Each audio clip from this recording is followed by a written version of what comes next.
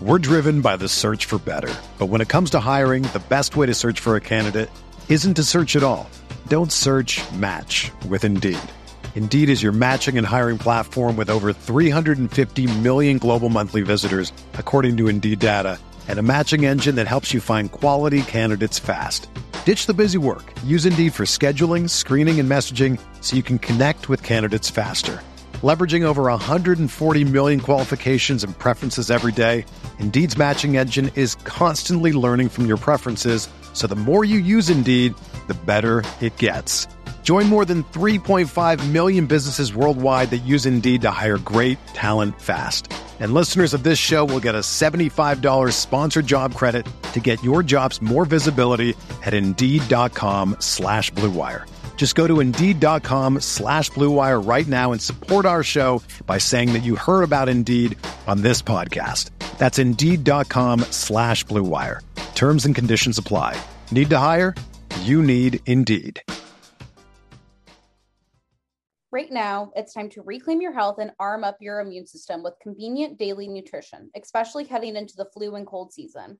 It's just 1 scoop in a cup of water every day. That's it. No need for a million different pills and supplements to look out for your health. To make it easy, Athletic Greens is going to give you a free 1-year supply of immune-supporting vitamin D and 5 free travel packs with your first purchase. All you have to do is visit athleticgreens.com/CMOS. Again, that is athleticgreens.com/CMOS to take ownership over your health and pick up the ultimate daily nutritional insurance. Hello, CMOS girlies. Welcome back to the podcast. We are officially counting down to Christmas. It's finally December here. I'm with Kate. It's a rainy, dreary Sunday, which I feel like is always the case these days whenever we are potting. But how are you? Doing good. It's been interesting just getting like all of the, targeted content for gift guides now that I feel like we did a gift guide and everyone and their mother's doing a gift guide. But I truly forgot we put out that episode. I hope you guys enjoyed it.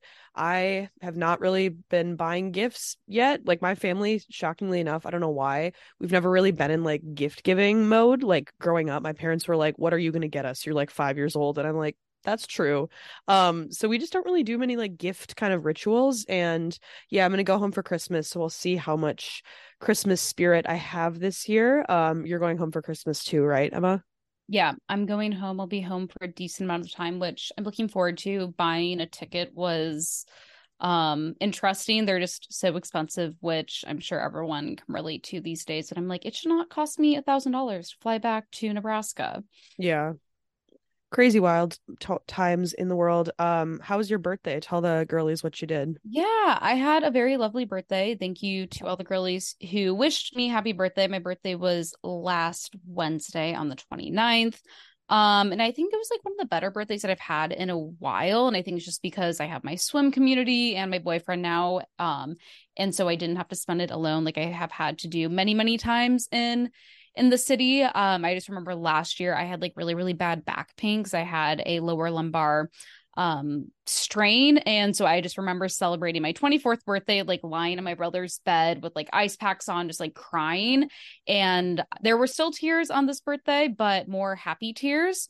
I went to Miss Ada for dinner, which was really delicious. I highly recommend for anyone who's into like Mediterranean food. They have really good like hummuses and other types of dips, pita, skewers, you name it. And I had my brownie sundae, which I know a lot of people were inquiring about and asking if that ended up happening. Yes, it did. The brownie had walnuts in it, which is always a win for me.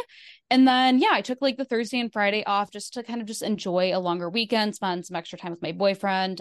He's starting a new job very soon. So I know like he'll be all tied up with that. So it's just like nice for us to have some one-on-one time. But I think like overall kind of reflecting on like my, turning 25, being 24, I feel like this is the first year where I feel like really confident, turning 25. I have like a good grasp on where I'm at and like where I'm headed. And I just feel like the long-term vision that I have for myself, like the dots are starting to connect. So there's just like a little bit less of like me kind of being in the gray area, which I'm definitely lucky to be able to feel like I am very stable in my current life, just because in your 20s, that's not always guaranteed. So yeah, I'm looking forward to 25. I'm looking forward to the new year. feel like it's going to be a good one for me. Hopefully, I feel like I definitely grew a lot. Just like as a person and professionally this past year. And I'm just kind of hoping to carry that momentum forward. Love that. My update for the girlies is about my blood work that I got. I talked about it last week. Yeah, last week was the gift guide episode. Basically, I ordered a functional medicine testing lab. It's like the most comprehensive blood work kit you can get.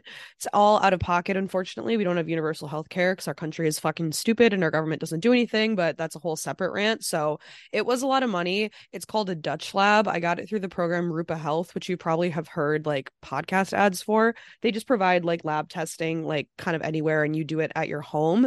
So I had a quirked up day 18 of my cycle that I had to do all this blood work because it's intended to be based on your hormones. And so there's a lot of different things that I had to do. Like I couldn't eat bananas, fava beans, avocados for 48 hours before the blood work. And then the day of, I couldn't consume alcohol, caffeine.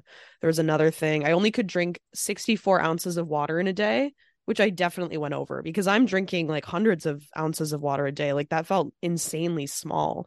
But yeah, not having coffee that day was like a big sign for me because I like to think that I don't really have that bad of a caffeine dependence, but I think it was just bad like that hour when I woke up before I ate breakfast because I was just like waiting to take all these like saliva samples. So anyways, it's like I think it was 5 to 6 saliva samples, 4 urine samples that I had to do at different times throughout the day because it's based on when your cortisol is like raising and spiking and decreasing, and it's supposed to be at your max when you awake or when you wake, oh my God, when you wake up, that's when your cortisol is supposed to be the highest. So that's when you take your first sample, and then it's like 30 minutes, 60 minutes, like a few hours later. And so I just felt like a clock that day. I had so many alarms set to like do these samples. And then I felt like truly a serial killer when I was in my apartment and I had frozen urine samples in my freezer. I was like, yeah, there's no one coming over to my apartment right now, but hypothetically speaking, like this is just not a good look for me right now. And then you mail them into wherever the fuck Rupa's healthcare processing system is, and then I'll get my results back like probably this week or next week, something like that. I'm not really like urgently, seeking out these results because I don't think, or at least I don't hope that anything is like abnormal, but it was an interesting experience. Like I said before in last week's episode, I've done a lot of like blood work before. So I've done mostly like probably 4 to 5 blood vials to get the hormone panel, but this is the first time I've done like saliva and urine. I've also done a glucose panel where you sit and like get a blood draw thing every like 30 minutes, I think 6 or 7 times, but this one, I don't know. We'll see what results I get. I will let you know next week, the next blood work update for you guys.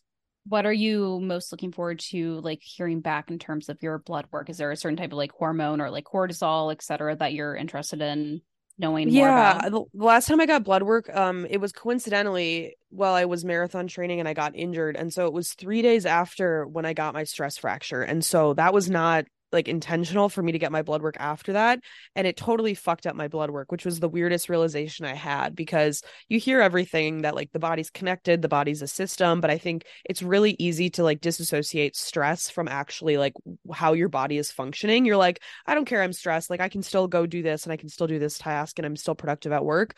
But what I'm trying to get at is like I had a stress fracture in my knee, so swollen, torn, inflamed. And that actually showed up on the blood work that I got like 6 months ago. So all of my cholesterol biomarkers were really increased because that was like the inflammation in my body. My cortisol was obviously like skewed. So that blood work was kind of like, I was kind of angry that it was like right after my stress fracture because it didn't really reflect like what my body naturally probably was. It was more reflecting like what was happening on like the muscular skeletal level.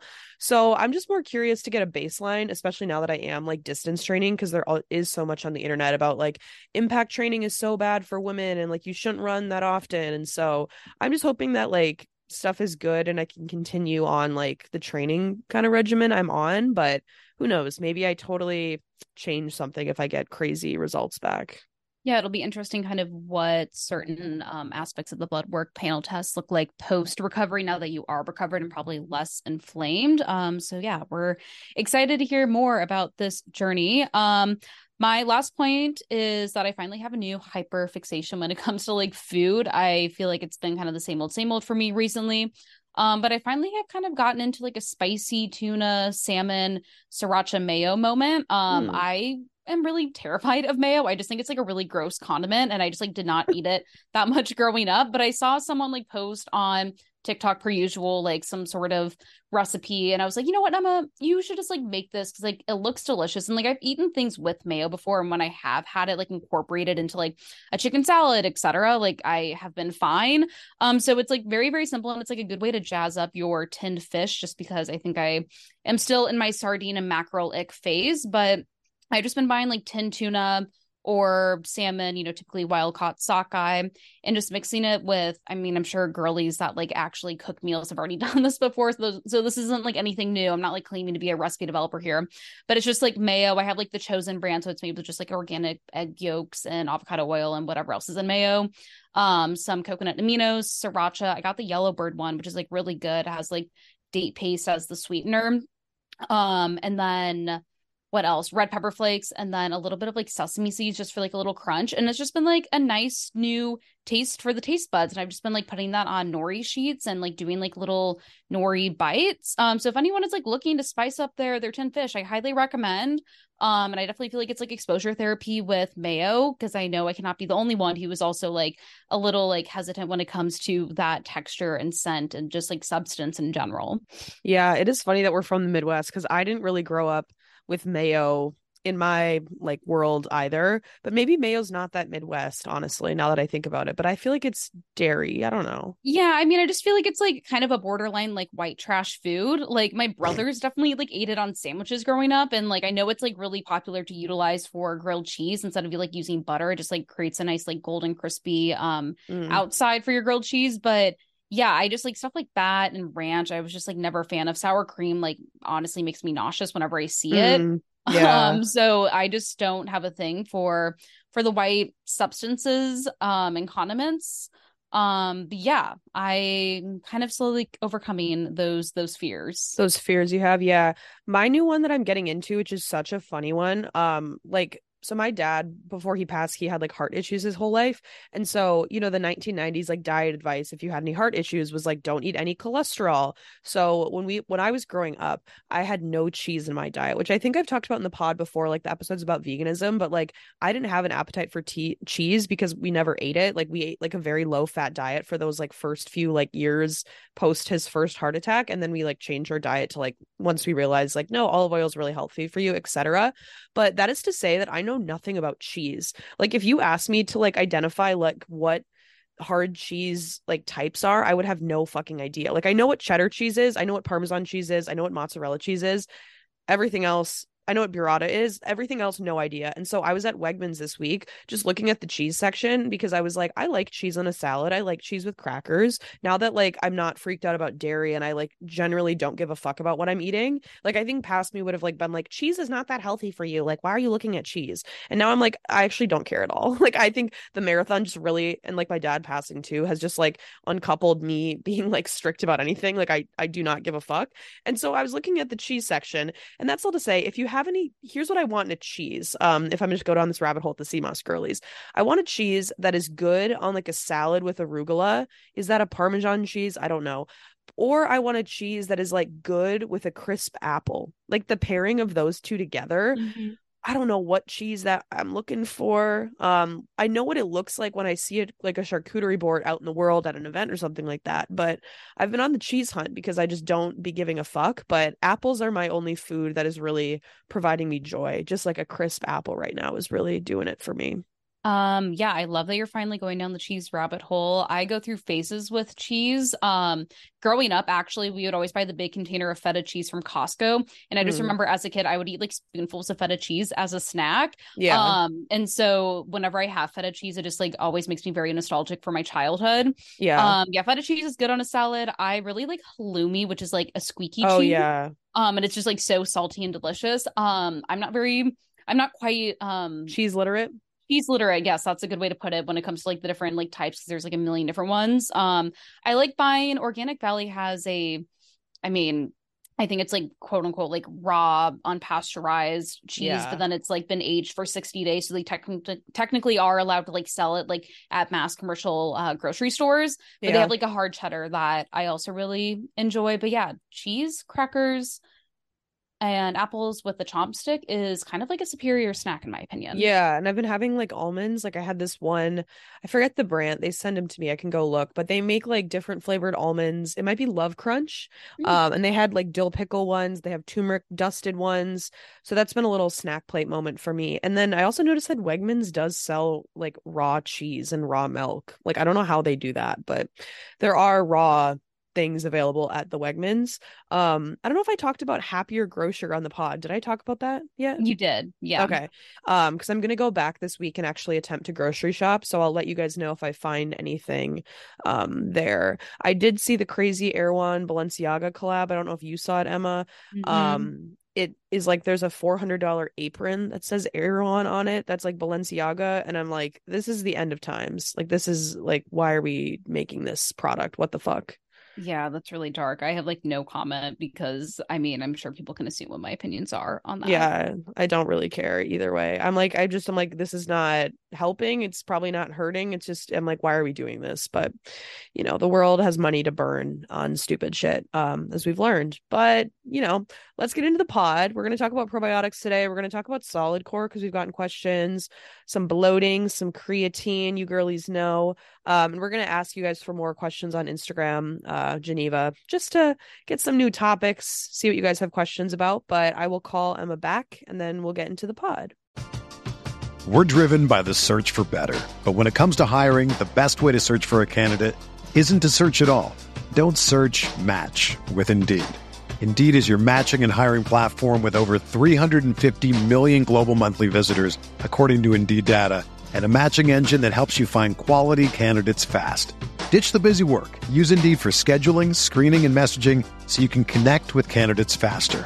Leveraging over 140 million qualifications and preferences every day, Indeed's matching engine is constantly learning from your preferences, so the more you use Indeed, the better it gets. Join more than 3.5 million businesses worldwide that use Indeed to hire great talent fast. And listeners of this show will get a $75 sponsored job credit to get your jobs more visibility at Indeed.com/Blue Wire. Just go to Indeed.com/Blue Wire right now and support our show by saying that you heard about Indeed on this podcast. That's Indeed.com/Blue Wire. Terms and conditions apply. Need to hire? You need Indeed. Our next partner is a product that Emma and I take every single day. I started taking Athletic Greens because I wanted to find a greens powder that actually blended together. The taste is hands down the best greens powder I've been able to find. It even has a mild tropical taste, and you're absorbing 75 high-quality vitamins, minerals, adaptogens, you name it. For me, I started taking Athletic Greens because I wanted a supplement that actually tastes great. I've always known that taking a greens powder is a great addition to one's wellness routine, but I could just never get past the unpleasant taste.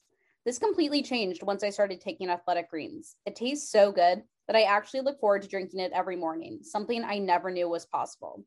Plus, Athletic Greens contains dairy-free probiotics, and let me tell you, my digestion has never been better. Another thing that Emma and I love is that it's the one thing with the best things. Athletic Greens uses the best of best products based on the latest science with constant product iterations and third-party testing. It costs you less than $3 a day. You're investing in your health, and it's cheaper than your cold brew habit. Right now, it's time to reclaim your health and arm your immune system with convenient daily nutrition, especially heading into the flu and cold season. It's just one scoop in a cup of water every day. That's it. No need for a million different pills and supplements to look out for your health. To make it easy, Athletic Greens is going to give you a free 1-year supply of immune-supporting vitamin D and 5 free travel packs with your first purchase. All you have to do is go visit athleticgreens.com/CMOS. Again, that is athleticgreens.com/CMOS to take ownership over your health and pick up the ultimate daily nutritional insurance. Okie dokie, CMOS girlies. Let's get into the episode. This is definitely a hodgepodge episode. We're touching on a lot of different subjects. So again, if there's something that you already know everything about, you can totally pass on by and go to an area that you maybe want to learn more about. But first, we're going to start off with probiotics, and particularly like the differences between probiotics and foods versus pills/supplements, which is maybe better to take in terms of a supplement, just because I typically think of fermented foods, yes, as like a food item to consume, but I also treat it sort of as like a supplement. So I kind of incorporate those into my usual supplement routine. But overall, like you definitely need probiotics for a healthy gut. I'm sure you guys have all seen this over TikTok and over on other health and wellness podcasts that you listen to. But things like stress, diet, medicine, and aging can all reduce our gut diversity. And probiotics are like live bacteria. So it's like the good bacteria, like you actually want to have this in your body, and it can help with like GI issues, immune function, skin, improve nutrient absorption, etc. And so there are different ways that you can take them. And that will either be through supplementation, through like a pill, like I said, or through consumption of fermented foods. So if you have like the pros of taking pills is that they're going to be more targeted. So there's going to be like certain strains that may be better at addressing different health problems than others. So like certain ones can maybe be better for like bloating. Some can be better for, constipation. Others can be maybe better for like skin. And like you can like read if you look at like a pill bottle, for example, and like if you look at the supplement nutritional facts, like you'll see like 10 or 12 different strains versus like if you're looking on a food item, you might see only like one or two live cultures or live bacteria strains that are mentioned. So if you're like looking to get as much like diversity in terms of like your probiotic consumption, you might be better off taking like a supplement. And so that kind of gets me into my next pro is that like supplements are going to provide more diversity because they can be multi-strain. And so the more strains you have, there's going to be more diversity, which is like a good thing because like the more diverse your gut microbiome is, just like the healthier you'll be. And like I said, versus like foods that may have like one or two. Also, supplements are going to be like allergen free. And I know like a lot of fermented foods or like probiotic rich foods can often be dairy products. And if you have like a sensitivity to that, it's like very, very hard. I feel like in my opinion, at least when I was vegan, to find like good dairy-free alternatives that were also probiotic rich. Like obviously we talk about coconut cold all the time, which is like a great coconut yogurt, which is dairy-free, and there's like so many others like on the market. But like I'm just thinking of like cottage cheeses and like other things of that nature. And also too, like I think overall supplements are going to be easier to incorporate into your routine versus like having to make sure that you're like eating enough servings of probiotic foods. Just because like you have to remember to like constantly go out and buy those. You have to figure out how you're going to incorporate them into your meals. Like for me, I usually just will have like Greek yogurt in the morning, which is like a great thing for getting my probiotics in the morning. But for some people, it's like maybe you don't like yogurt, or maybe you don't have like time to like make a breakfast like that. So I think like that's definitely one of the pros of taking supplements. And of course, there's like so many on the market. Some are going to be refrigerated, some are not going to be refrigerated, and there's kind of some back and forth on like which is like the best to get or purchase in terms of like them being like the most beneficial for your body and like what you're actually going to be able to fully absorb. Then kind of getting into foods, just like some examples of what some sort of like probiotic rich foods are going to be. It's like kefir, yogurt, miso, kombucha, tempeh, sauerkraut, kimchi. I think one thing to note, though, is that not all fermented foods contain probiotics. And Coconut Cold, that guy behind that brand, talks about how a lot of yogurt brands, they typically will pasteurize their yogurt, which then just kills all the bacteria. And so like a lot of these brands will claim that it's like probiotic rich, but then it's like, if you look on the back of the label, they may not mention that there's any life cultures at all. And so that's your sign to like maybe not purchase that particular brand, because you're not really going to be getting any of the benefits of like these live bacteria cultures.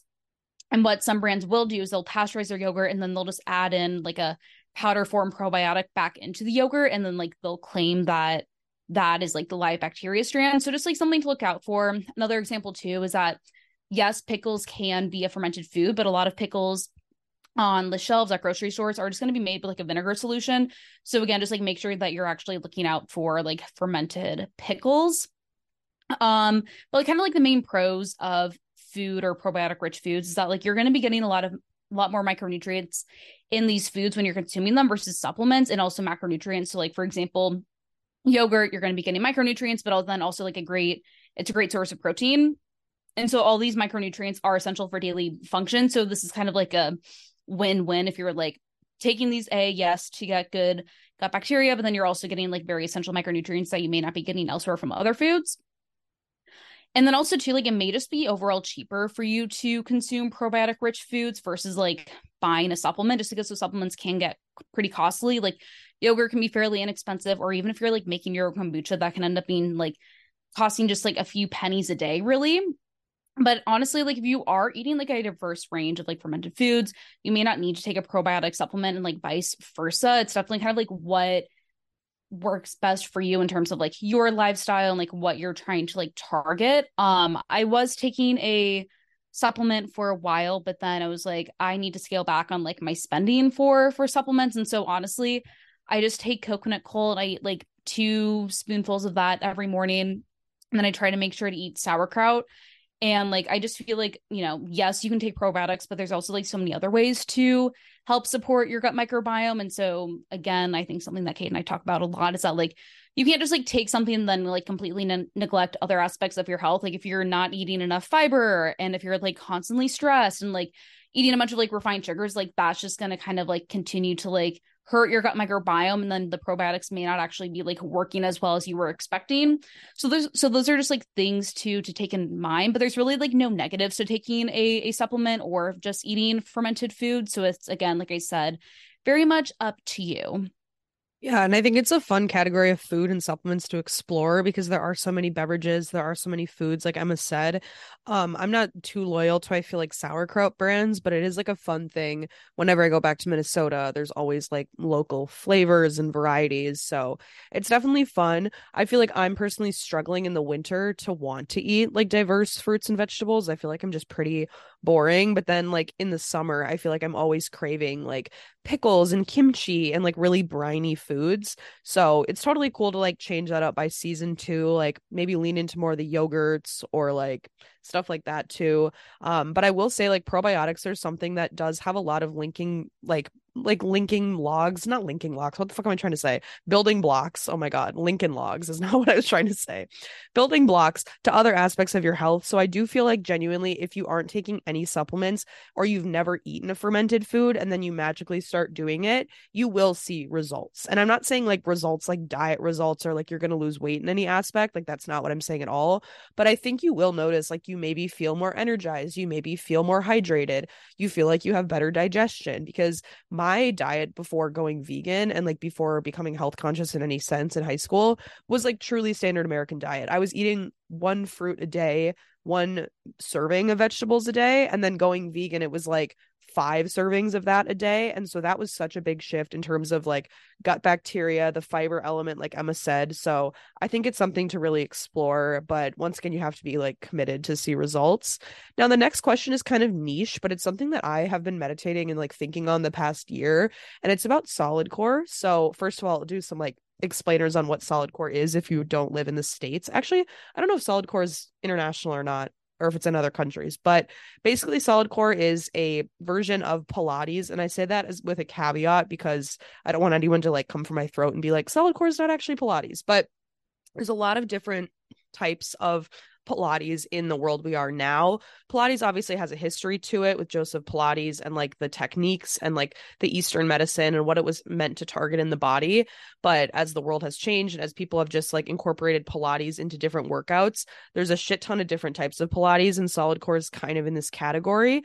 Now, Solidcore brands itself as more of a strength training than like a Pilates class. But it's a 45-minute class. There's a shit ton in New York. There's a bunch in LA. They have studios all over the country.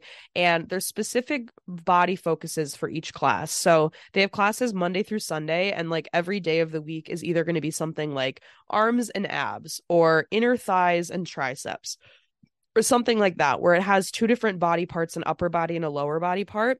And so you go to the class, it's 45 minutes, like I mentioned. Everyone is on a machine, and at the heart of Solidcore's kind of like innovative spin is that they make their own proprietary piece of equipment, and it's called Sweatlana. So it's a Pilates machine. I mean, if you Google it, you can see actually what it looks like.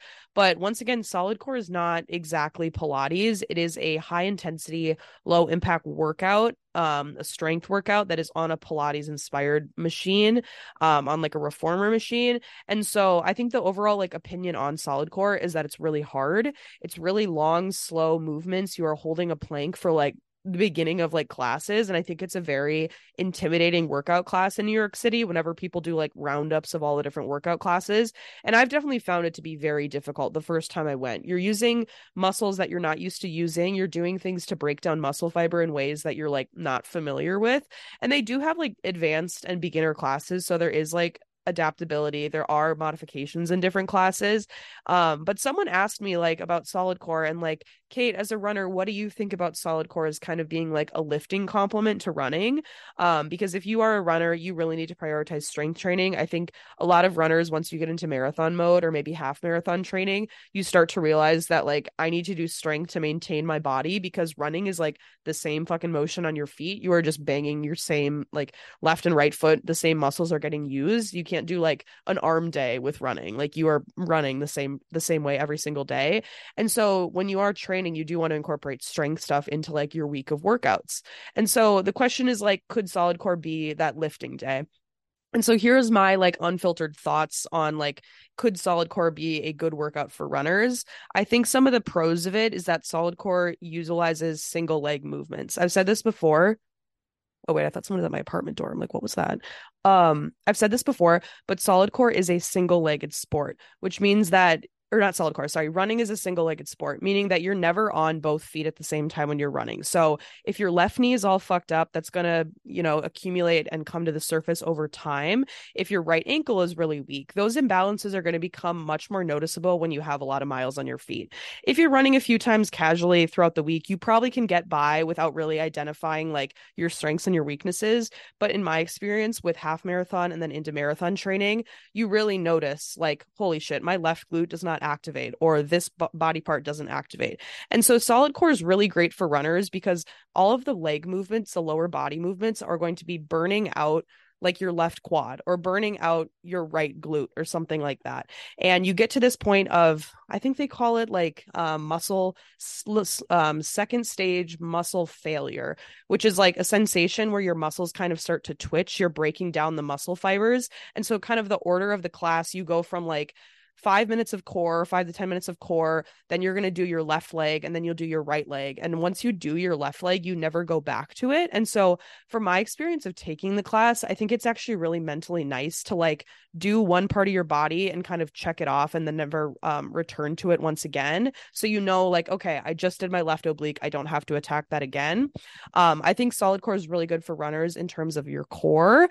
You need a really strong core in order to like properly rotate when you're running, and then also posture. I think with running, you are doing like the same motion once again. And when you're on, let's say, mile 5 of mile 10, it's really common for your running posture to start to just slump. Like if you catch people running a marathon and you get any videos of them for like the last 6 miles, they probably are running like a hag and their shoulders are all slouched over because your body is tired and it just accumulates. And so I've noticed that Solidcore has just helped me stand up taller and improve that posture aspect. And then another thing, it is low impact. So we've talked about in other exercise episodes, running is a very high impact thing. You are banging on your knees all day long. And so to have your lifting day be something that is really like slow movement, intentional movement, low impact is something that's going to counteract like how intense your running days are. Some of the cons of Solidcore, I would say, just using it as like a lifting complement to running, is that you can't control what's happening in class. So you sign up for a class, it's 50 minutes long or whatever. Let's say you're in a movement and it doesn't feel good for your body. You can make an adaptation or a modification, of course, but you can't like entirely not do that, if you get what I'm saying. Or let's say you're doing an exercise and you feel like it's not really related to running or not really related to like the muscle things that you want to work on. You're stuck in a class. And so you just kind of have to do whatever movements the instructor is going to want you to do. I think some of the cons of Solidcore could be that it's pretty expensive. I think it's something like $40 for a single class. And so that's like $1 a minute. And when you think about it in that perspective, it's like, damn, that's a lot of money just to get a week, one day of working out done. And then I think the other point is that it's not 100% running specific. So as I mentioned earlier, a lot of the movements will help your running performance, but it's not something that's like super specific for running. And it's also not super specific for you. Okay. Because like, I think that's the broader point I want to attack with like the solid core lifting thing is that you need to adequately assess your strength background. Like my experience with running, I came from a really efficient strength background. I was playing college volleyball. We were lifting very heavy 4 days throughout the week. I could back squat over 200 pounds. So when I went to an endurance sport, which is requiring me to have aerobic endurance, slow twitch muscle fibers versus these like fast twitch muscle fibers, I didn't need to really do much strength training. So like when I first started running, I kind of ditched strength training, which is not something I would advise you to do. Like that's actually a mistake of mine that I didn't lift for a long time. But I had such a base layer of strength that I just needed to get running to be the easy thing for me. And so if something like solid core, if it's something you've never done, or I think if a strength routine is something you've never had before, I think solid core could be a good thing because you have this guidance, you go to a class, you know the time, the start time, and the finish time. So like you're there for a designated amount of time. It's going to provide you that sort of like routine and class structure that I think could be a good complement within your running routine.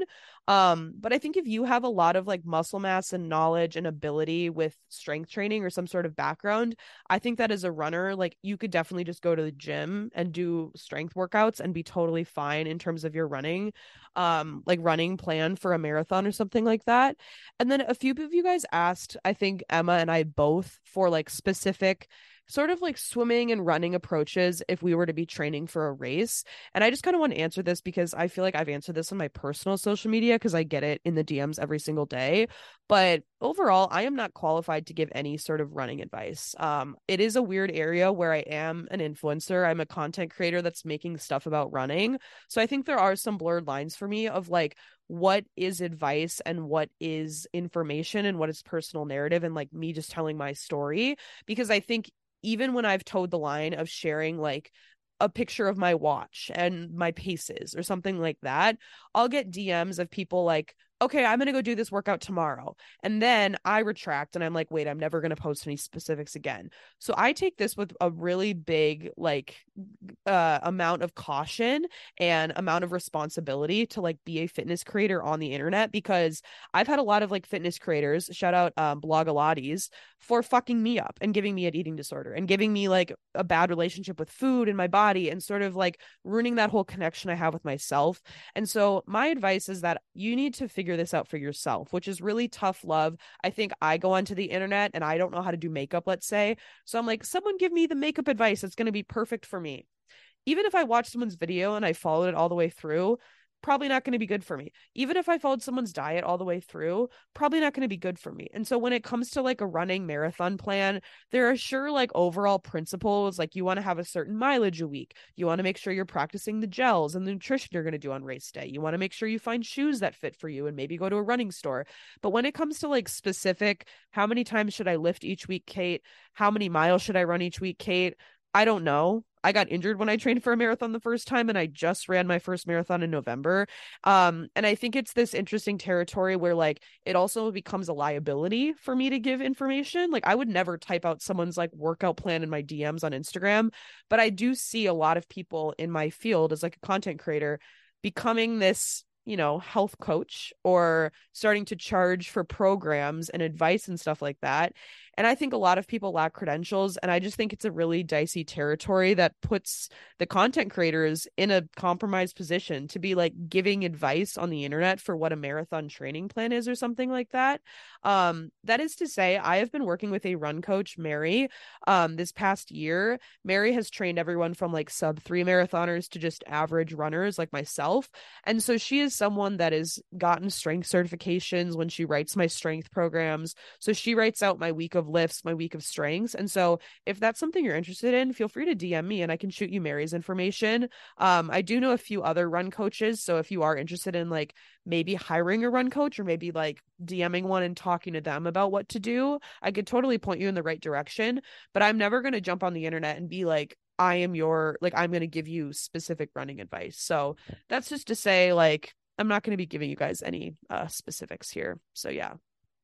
Yeah, and I'm not going to give any specific advice on swimming. I feel like how the group and I swim, it's like very much just like for fun and like shits and giggles. There's not really any like rhyme or reason to the sets that we do each day.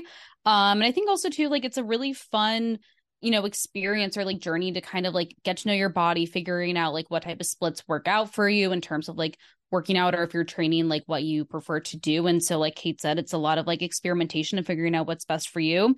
I love Solidcore as well. I haven't done it in a while, but when I did do it, it was a great exercise for me. I think also too, if you're someone who like loves traditional Pilates, but maybe you're like looking for something that's a little bit more intense, if you're wanting to like switch it up and maybe you're like a little nervous of like starting to like lift in the gym, I think Solidcore is like a great exercise or like a great fitness class to maybe graduate up to. It definitely is challenging, like Kate said, because you're definitely targeting a lot of those like small, hard to reach muscles that like you wouldn't typically be targeting in compound lifts when you're at the gym. I'm sure they're like in so many cities now. Like I know they were like a few years ago, but I wouldn't be surprised if they're like almost in every single state or at least like the major states. So if you have it in your area, definitely try it out, but like don't feel bad if you're like dying, because I also have felt like I was dying in a lot of the solid core classes. But I think like the core aspect, like nothing will target your core as much as solid core does and can do. And I think like also for all of the fellow swimmers, I don't even know how many swimmers even listen to this podcast, but a lot of you all probably know the importance of having a strong core, just because like you're literally engaging that with every stroke that you take. So solid core could be a great way to really cross train, particularly with your core and abdomen. Kind of sticking in the whole physical fitness and like sports sphere, excuse me, we're going to get into creatine. We talked about creatine pretty long ago on a sports supplement podcast episode. I don't remember which number that was, but you can scroll down. I don't take creatine. I think Kate has experimented with it here and there, but this is just kind of like high level what it is, like dosages and all of that jazz. I feel like it's definitely probably a very common supplement that's talked about on like fitness TikTok, but it's a naturally occurring compound derived from amino acids such as like glycine and arginine. And like creatine really just plays a role in like energy production during like high intensity and like short duration activities such as like weightlifting, sprinting, and other forms of just like general physical exercise. But like the main function of creatine is to help produce ATP, which is like our body's primary energy currency. And so like really when you are supplementing with creatine, the belief is that it may just help improve certain types of performance, particularly like with like repeated short bursts. I'm kind of thinking like short sprints if you're like running on a track, or if you're swimming doing like 25 sprints, or on a spin bike and like going crazy fast for like 30 seconds or so.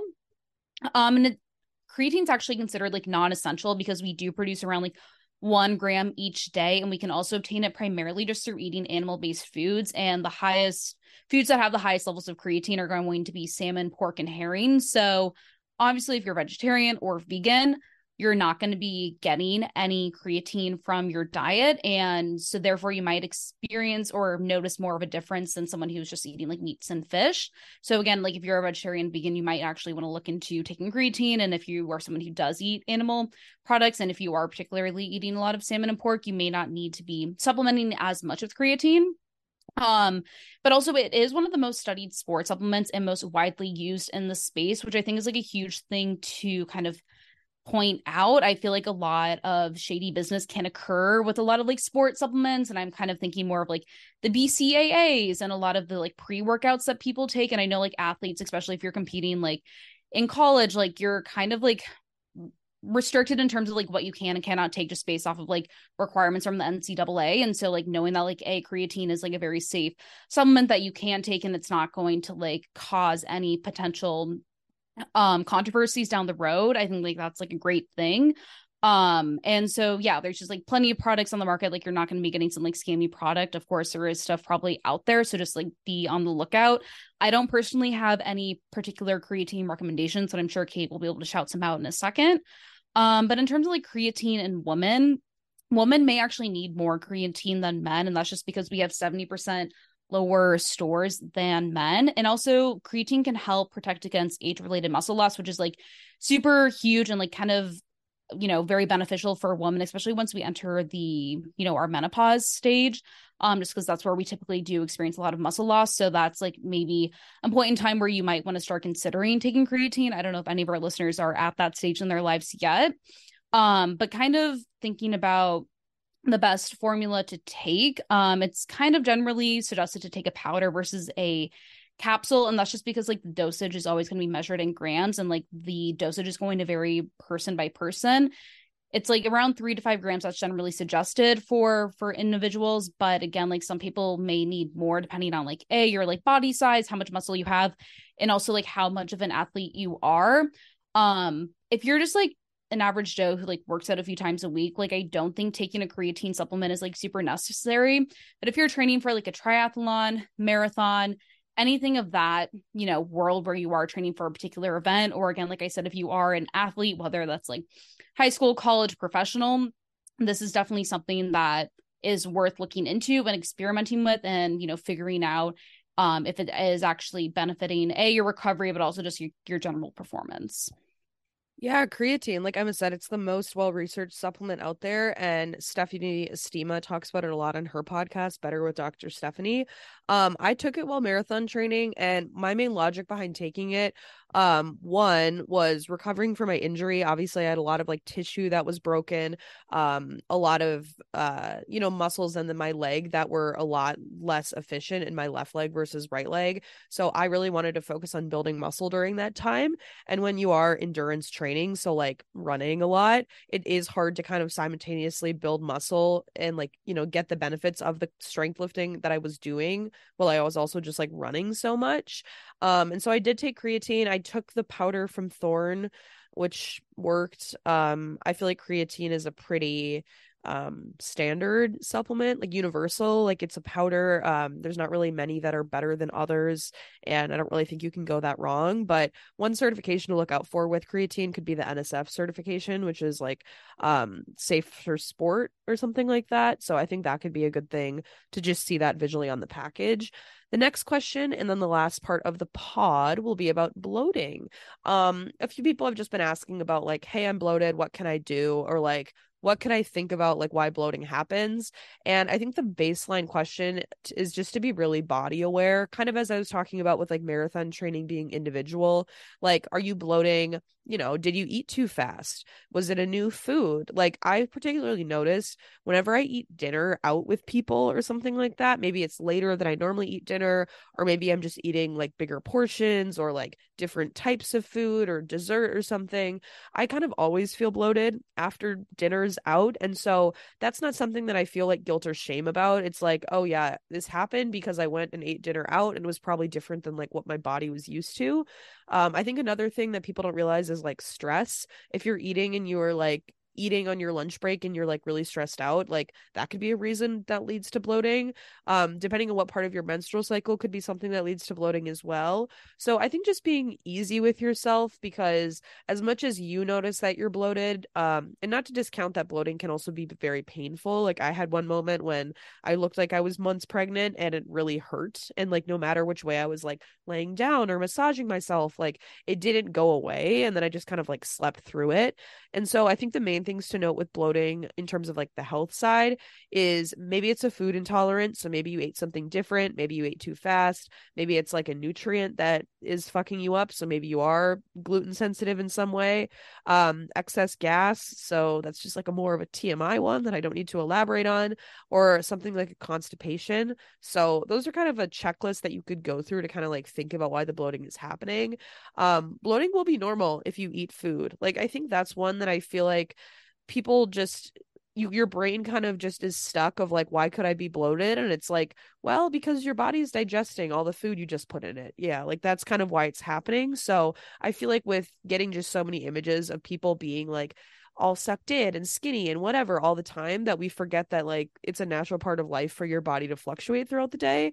And then bloating is also a bit of a stress response, and this is more kind of like eating disorder, like starvation mode related, but sometimes your body is bloating because you need nutrition. So if you ever look at starvation studies and if they have like photos and stuff, you sometimes see like a pot belly, like a round belly that looks like a pregnant belly, but it's like empty. And they show these photos to just show that like when someone is malnourished, your body is under so much stress, it doesn't know when it's getting its next meal, that it starts to sort of like puff up your stomach as like a defense mechanism. And I've definitely had this before when, like, let's say I wanted to eat my lunch or I didn't have time or something like that, and then I waited an hour and then my stomach hurts, but then it also is like bloated. And I'm like, how are we bloated if I didn't eat food? But that's actually a very common phenomenon. And so, although it might seem like counterintuitive to go and eat food, that could be the reason why you're bloated as well. So that's another variable to sort of keep in mind. But let's get to the more solution part of it. So, okay, Kate, I'm bloated. Like, what do I do now? There's a few things you can do.